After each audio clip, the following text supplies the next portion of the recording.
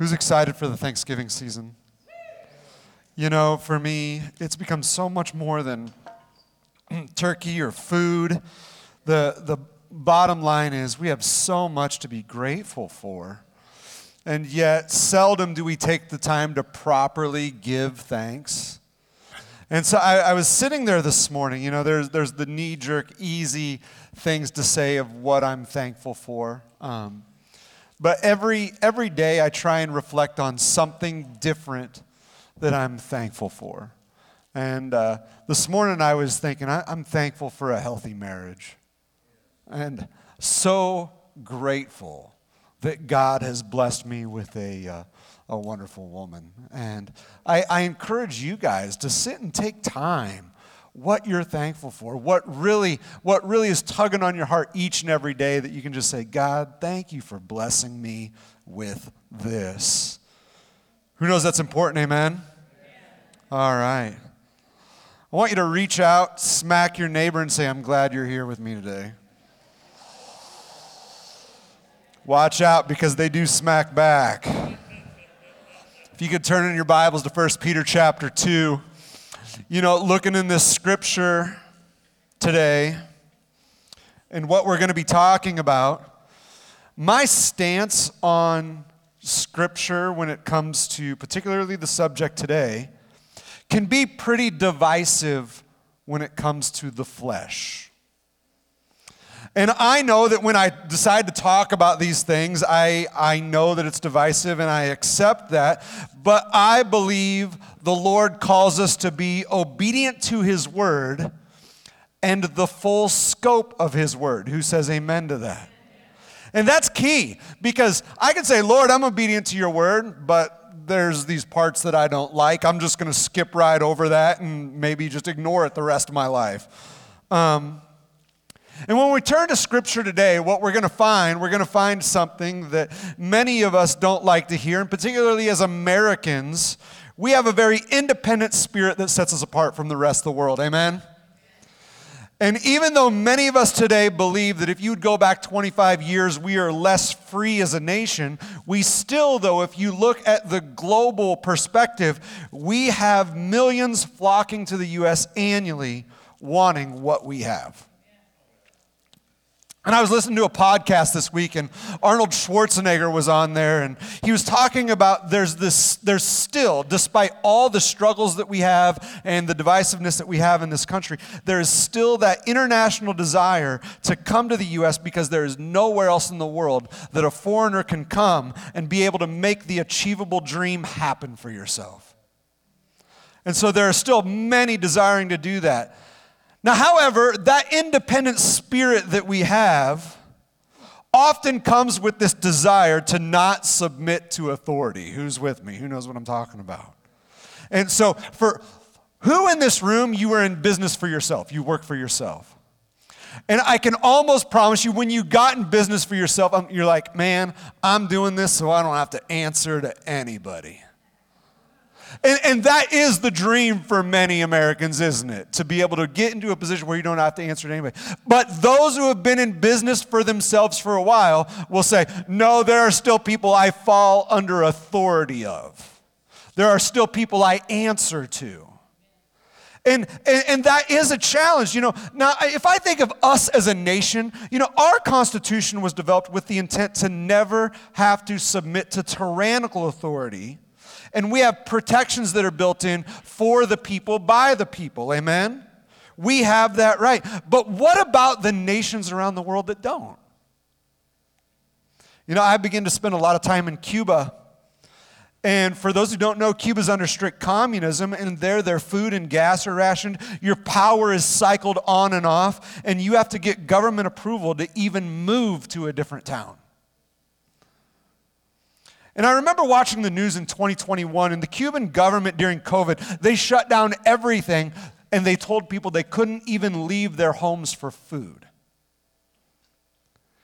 And I'm watching the news, and there began to be an uprising, and there was thousands of people that started gathering in Havana, and there almost seemed like for a moment their government was going to be overthrown. And I remember watching the news with a little bit of anticipation and almost hope for them and everything that they had been going through, just thinking that there's a chance. And I got to tell you, for me as a person, it is a struggle to watch people be forced under oppressive regimes and not have any recourse for what those governments are doing. And I think about what it's like to be a believer in those nations and how are Christians supposed to live under that persecution and oppression? What does the Word of God say about it? So let's turn to 1 Peter chapter 2. We're going to be looking at verses 13 through 17. It says, "For the Lord's sake, submit to all human authority, whether the king as head of state or the officials he has appointed. For the king has sent them to punish those who do wrong and to honor those who do right. It is God's will that your honorable lives should silence those ignorant people who make foolish accusations against you. For you are free, yet you are God's slaves. So don't use your freedom as an excuse to do evil. Respect everyone and love the family of believers. Fear God and respect the king." Let's pray.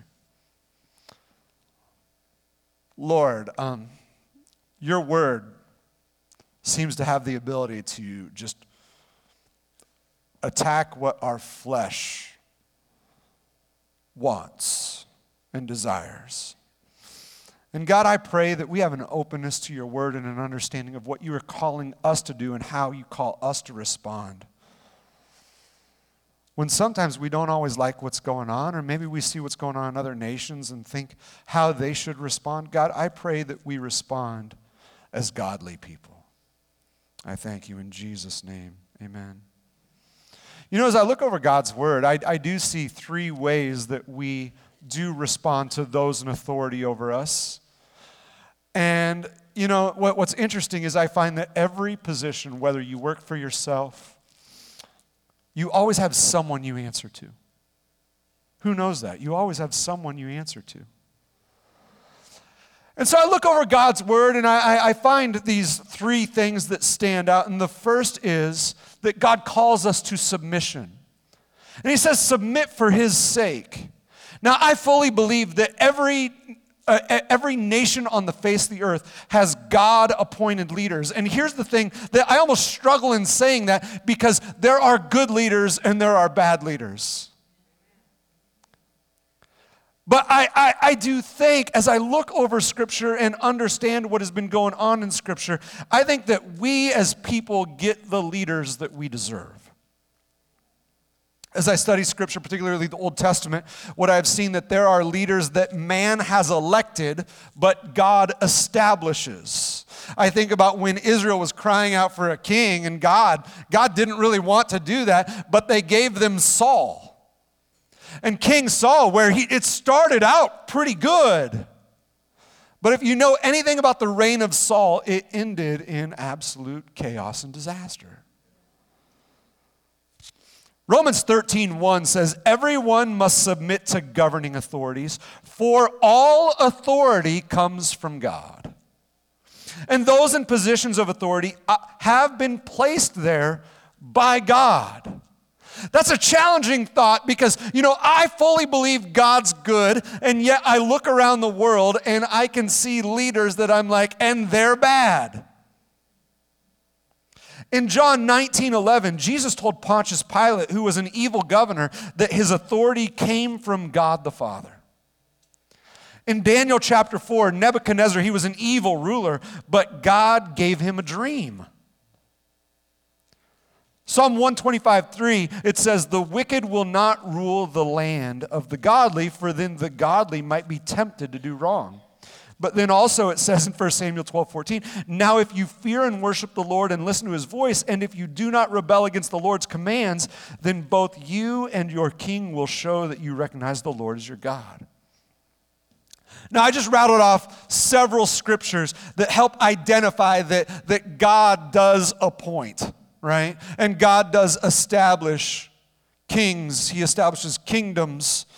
And I know hearing this, you might be asking about the mess of leadership that we can see. And you think, particularly in our nation, aren't we a good people? Don't we deserve strong leadership? Don't we deserve someone that can steer us in the right direction?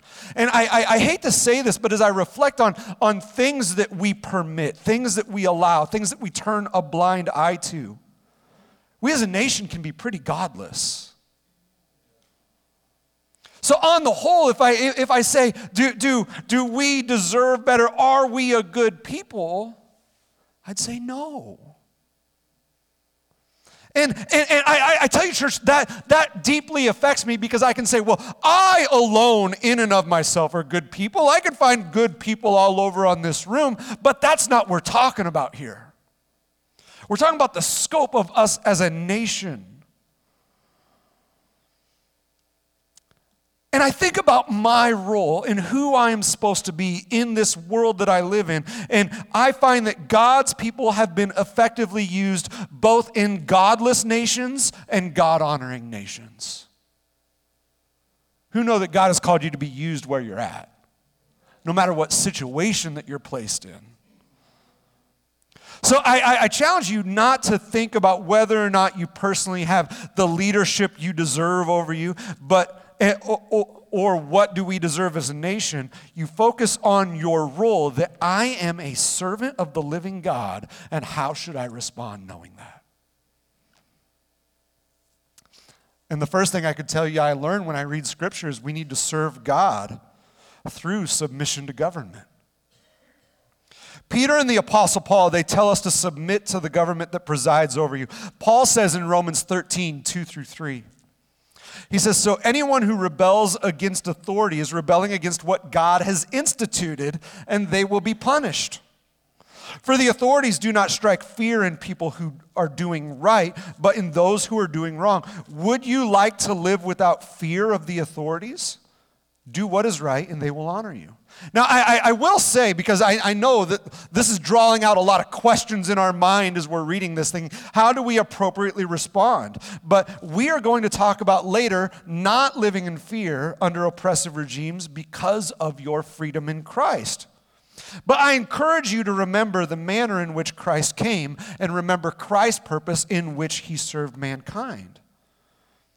Think about it. The expectations of when Jesus came, they expected the Messiah to be someone who was going to physically take rule in Jerusalem. He was going to take his throne in Jerusalem, and he was going to reign over the nations. He was going to make physical manifest presence here on the earth and reign over the nations. Jesus wasn't what they were expecting. Mark 10:45, though, Jesus establishes why he came. He said, for even the Son of Man came not to be served, but to serve and to give his life as a ransom for many.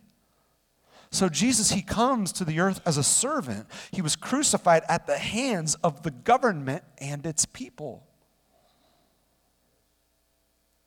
And so I know what I'm saying.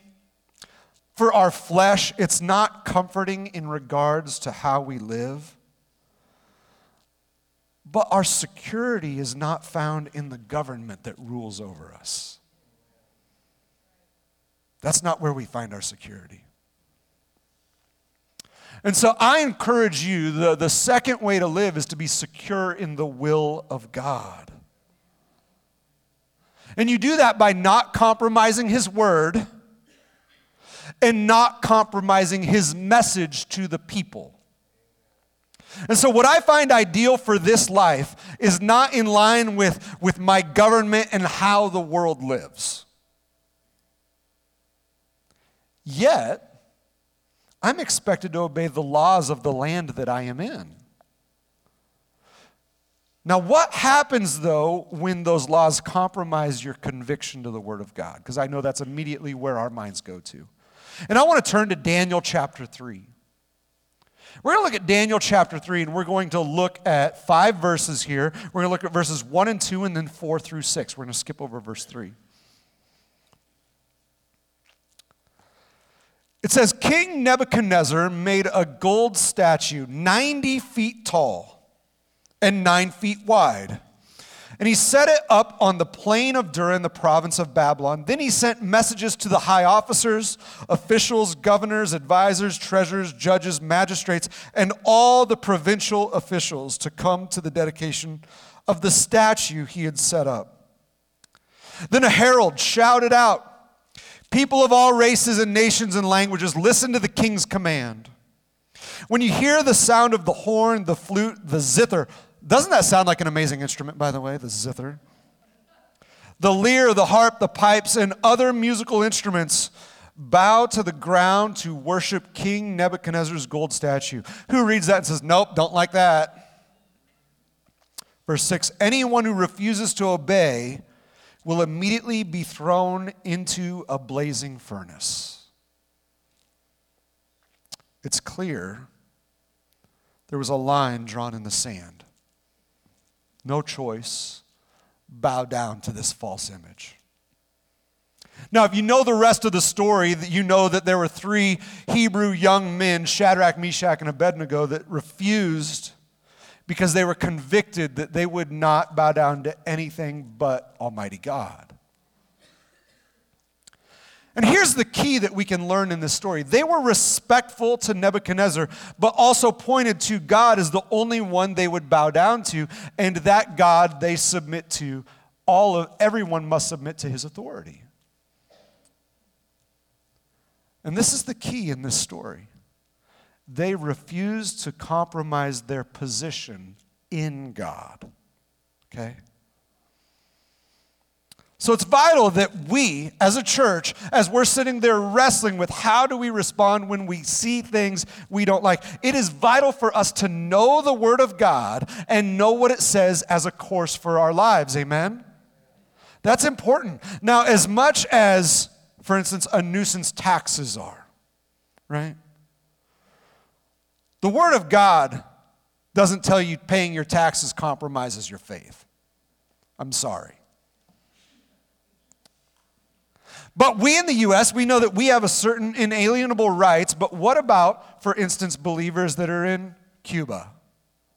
Believers in the Middle East, believers in China. In some places, their faith is one that is mostly hidden unless they are put in a place of compromise. Because they know to be outed as a Christian is death.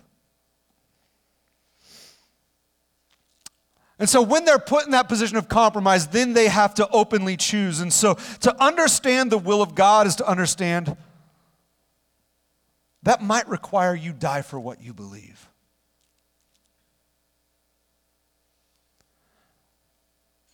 And hearing that, I got to tell you, we have been raised in a culture that we don't want to accept that for a minute. But the reality is if we point to Scripture and point to every reference of suffering, particularly in the New Testament, we're almost promised you're going to suffer for your faith.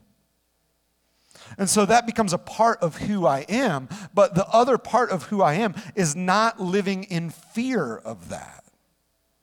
And we can't live in fear of the future, amen?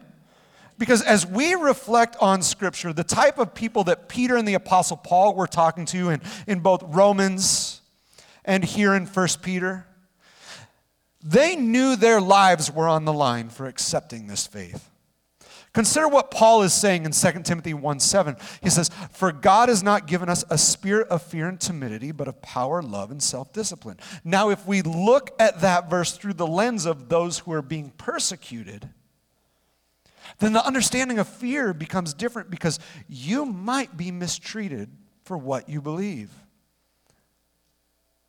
And I'm going to tell you something. When it comes down to what we truly believe in faith, it does not serve the cause of Christ for you to retaliate in violence. Are you hearing me, church? Think about it this way. Jesus could have retaliated, but he didn't. In the Garden of Gethsemane, all of a sudden, Judas has betrayed him, and there are these Roman soldiers that are coming to arrest Jesus. And you don't get this story in every gospel, but you do get it in the book of Matthew. What you find is that Peter doesn't like what is about to take place, and he stands up, and he takes his sword out, and he cuts off a soldier's ear. And then listen to what Jesus says in verse 26. "Put away your sword," Jesus told him. "Those who use the sword will die by the sword. Don't you realize that I could ask my Father for thousands of angels to protect us, and he would send them instantly? But if I did, how would the scriptures be fulfilled that describe what must happen now?" So I want to tell you, when it comes to your life and how you are living and how you are walking in faith, God knows you. God has seen the sacrifice that you have made to serve him. He knows the persecution that comes against his people. Listen to what Paul says in Romans 12, 19 and 20. He says, "Dear friends, never take revenge. Leave that to the righteous anger of God. For the scriptures say, 'I will take revenge, I will pay them back,' says the Lord. Instead, if your enemies are hungry," listen to this. This is so vital for us as believers. "If your enemies are hungry, feed them. If they are thirsty, give them something to drink. In doing this, you will heap burning coals of shame on their heads." Now, I'm going to fully admit that sometimes my behavior when someone is mad at me can be a little antagonistic. I think about when I have been driving somewhere, don't even know what I've done, and someone passes me with that lovely middle finger gesture. Now, it doesn't happen very, very much anymore, but when it does happen, my knee-jerk reaction is to smile and wave. Now, it's not always with the best heart, guys. I'm fully admitting that right now. But Jesus says that we should love our enemies and pray for those who persecute you. And he is talking about the attitude of our hearts in how we return the gesture they have shown us. Because everything inside of me wants to fight against what they're doing to me. You guys know what I'm talking about? Come on, let's be real in here for a minute, right? For instance, every time I hear someone say that Christians are weak, man, that bothers me. And I would tell them they do not understand the restraint of the flesh. Because if they understood the restraint of the flesh, they would know that everything inside of me wants to punch them. I don't do that. But I find that as long as I am being obedient to the word and the will of God, I can be secure in who I am no matter what comes against me. You hearing me, church? Now, what I have learned in this scripture today, that on earth I have to answer to the authorities over my life, but in eternity I have to answer to God for how I lived my life. So to me, there's no question. My strength and my security, it comes from God. So it really doesn't matter where I live. It matters who I live for. You know, I travel a lot. And what I have found is I'm leading a big group of guys here in January. And when we go, they need to obey the laws of the land we are in, not the laws of the land we come from. So it's important to know those, right?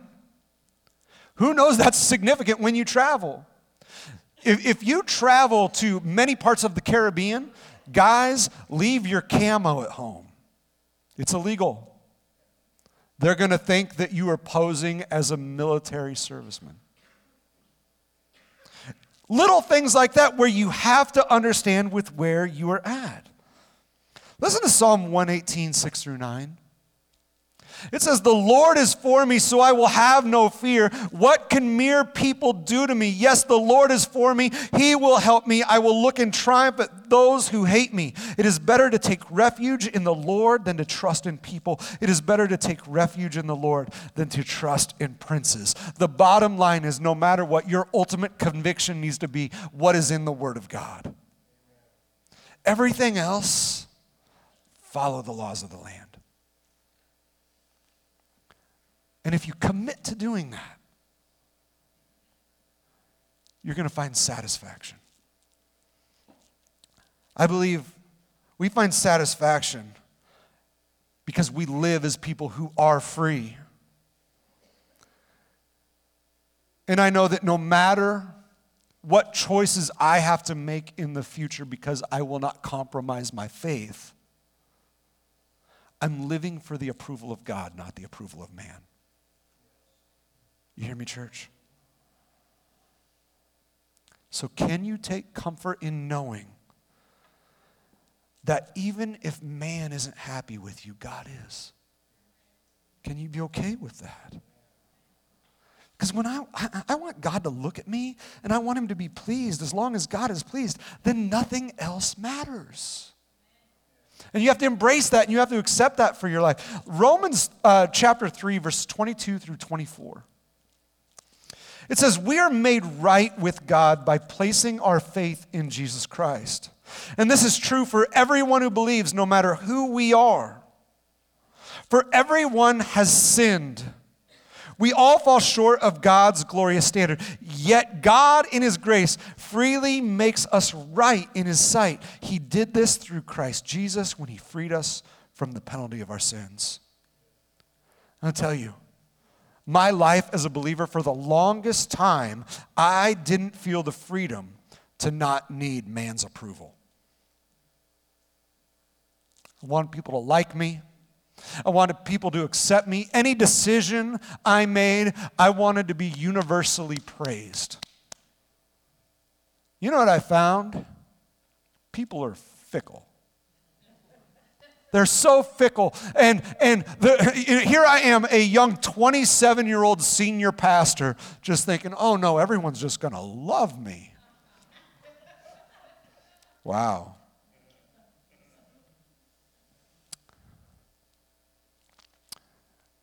What people thought of me, the way I was treated, I let it affect my attitude and how I responded to others. It's easy to do, right? Imagine you are going to work every day. If we took a poll, how many of you enjoy every single person you work with? I would assume the percentage in this room of people that say, yeah, would be well into the single digits, right? And so we have to think like that it really doesn't matter what people think of you as long as you are responding to who God calls you to be. But I find that if I am not being obedient to the Word of God, if I'm not being very Christ-like, and I don't represent him well, then I am doing a disservice to him. Okay? But when I'm truly living out a faith in Christ, what it does, it creates a freedom. And it's not a freedom to do whatever you want. That's typically how we look at freedom. I can do whatever I want and I can be happy and there is no penalty or recourse. That's my freedom. No rules, no boundaries. I look at the freedom in Christ gives me a deeper purpose. See, our idea of the word slave sounds pretty gross in our culture. But Paul implores us to be slaves to God. And I ask, what does that mean? But yet they say we're free. It's strange. But I want you to imagine you're a fish. Okay? Imagine for just a moment you're a fish and you're in the water And you decide, you know what? I hate being confined to this water. I believe there's so much more out there to experience. And so you swim to the deepest part of the lake, and you swim up to the surface as fast as you can. You jump out and you get on shore. You guys know what happens after that, right? You start flopping around. You're gasping.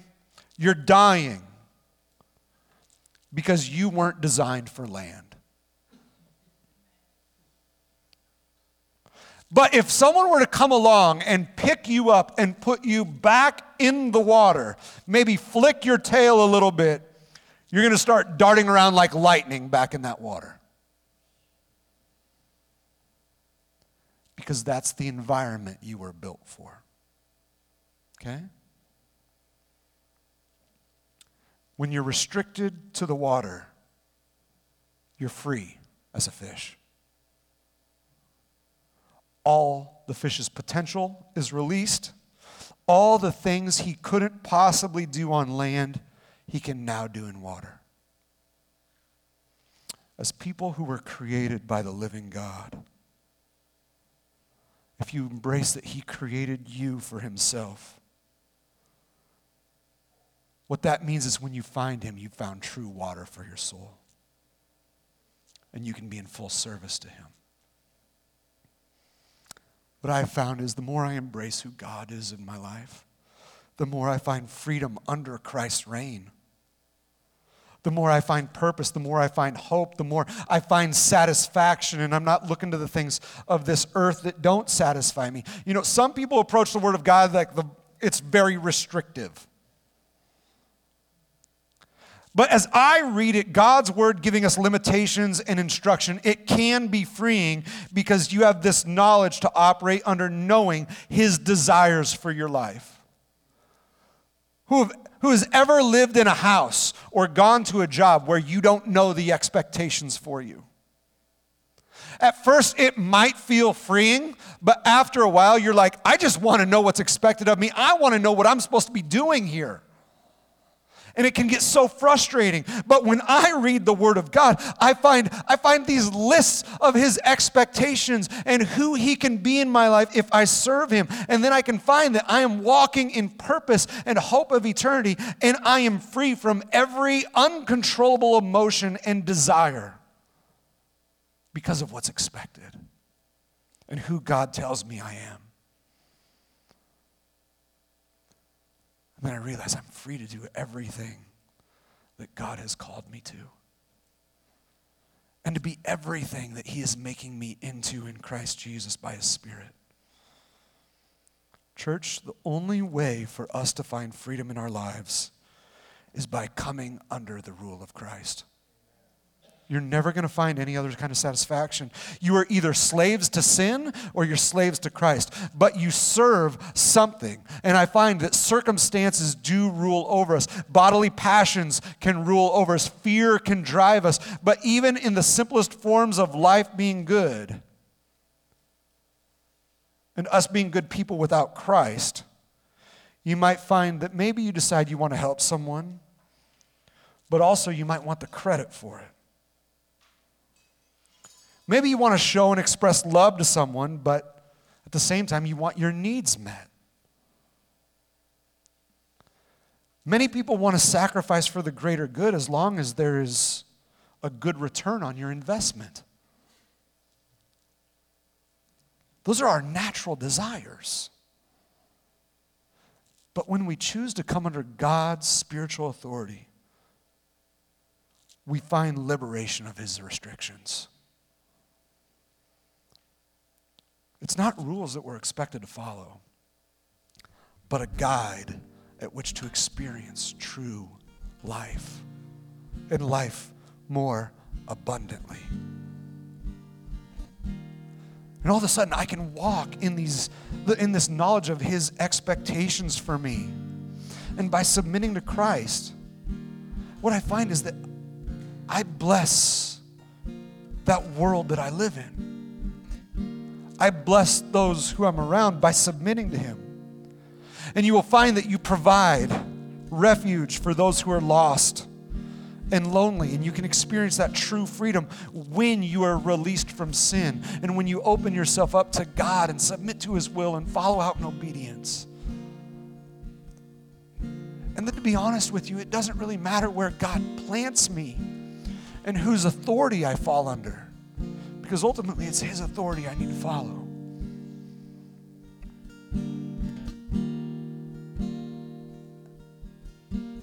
And what truly does wreck us as people is that independent spirit that thinks, I don't need God, I don't need anybody.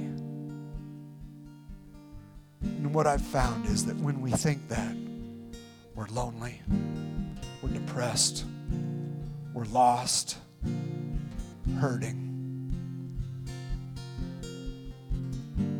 But when we say, God, I need purpose, I need hope, and you submit to Him, you realize submission is not a dirty word. It's a word that's freeing.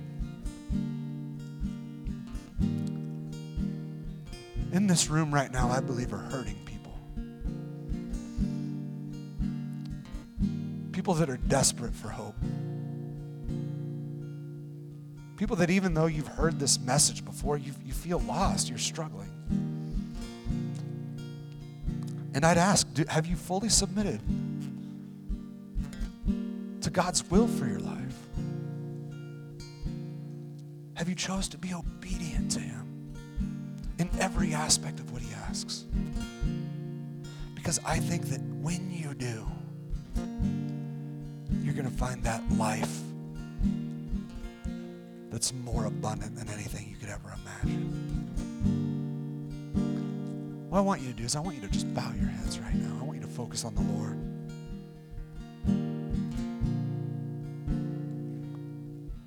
And I want you to truly reflect on this question. Am I satisfied in life? Am I happy?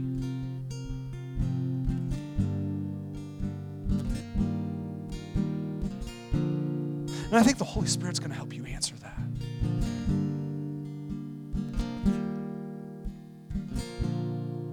Because I am telling you, if you choose today, if that answer is no, and you choose today to say, God, I've tried it my way. I want to surrender to your will. I think what you're going to find is a path toward satisfaction, a path toward happiness, fulfillment, hope.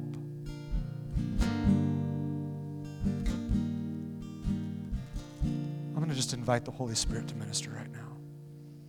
Father God, I thank you for each and every person in this room, and God, your message and your word. And Lord, even though sometimes our flesh hears this and think, man, that's got to be wrong. That can't be the way.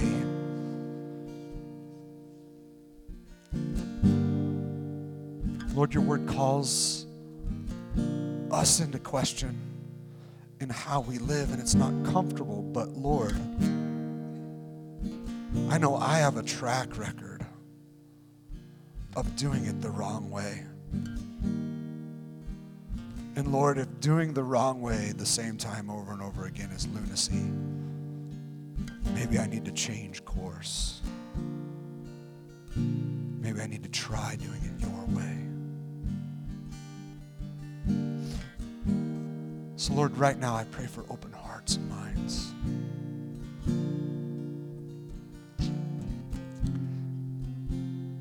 Lord, your word says you can search us and know us. And God, I believe you know us better than we know ourselves. And so the question today, am I satisfied?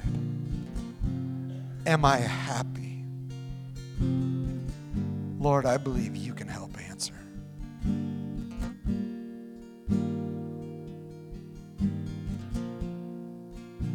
God, if that answer is no,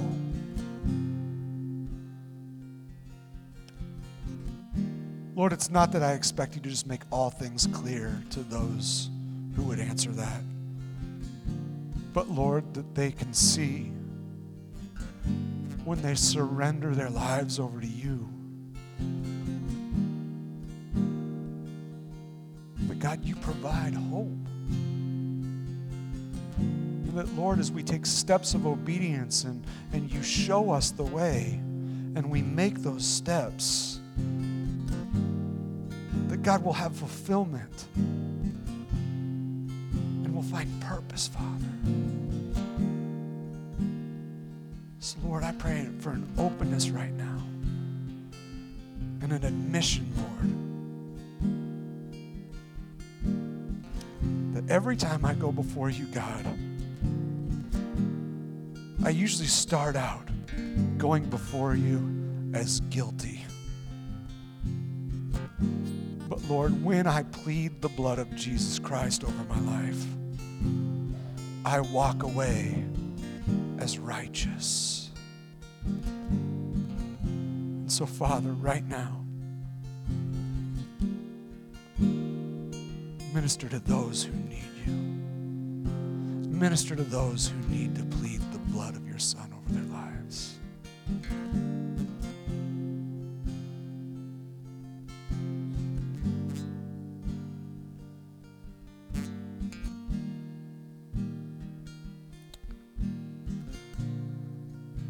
Right now, this is a moment between you and God.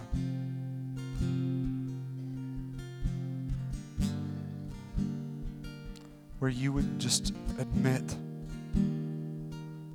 God, I'm not happy. I'm tired of doing it my way. I want to fully embrace doing it your way. Will you just lift up your hand to God right now? Is there anybody? Praise God. Praise God. Praise God.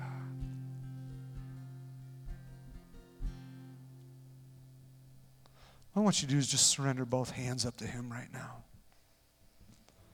and cry out to Him.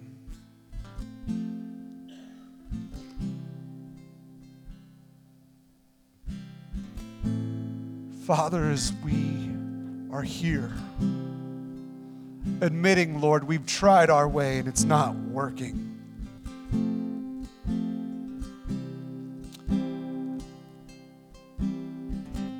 God, that we can fully come into the knowledge of why you sent your Son for us. That He would take our sins on that cross. Lord, that His blood be shed for a sinner like me. And God, because of that work, that I can go before you as cleansed, as righteous, if I just choose to believe and accept and walk in Him. So Father God, right now, that as we in our flesh, we struggle daily. We in our flesh, we make wrong decisions all the time.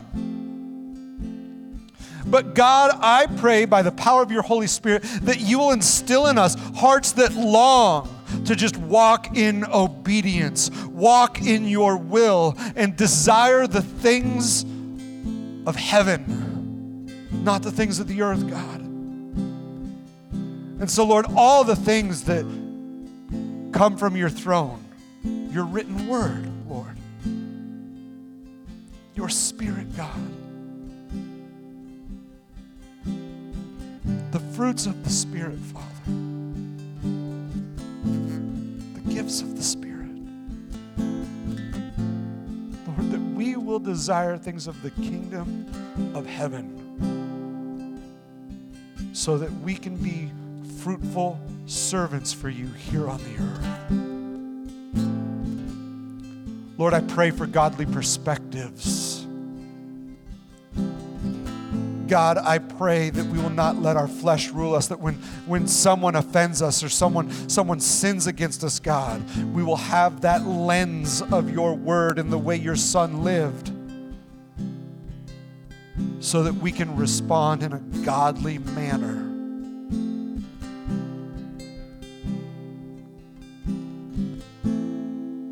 Lord, we want to honor you here in this life. prepare ourselves for what awaits us in eternity. So God, I just pray right now that, Lord, the steps we make when we walk out of this room is that process, Lord, of setting emotion aside, following out after you and your word, and setting disciplines in our life to be more like you. Lord, may we honor you in everything you ask us to do. May we be convicted by it, Lord. In Jesus' name, amen.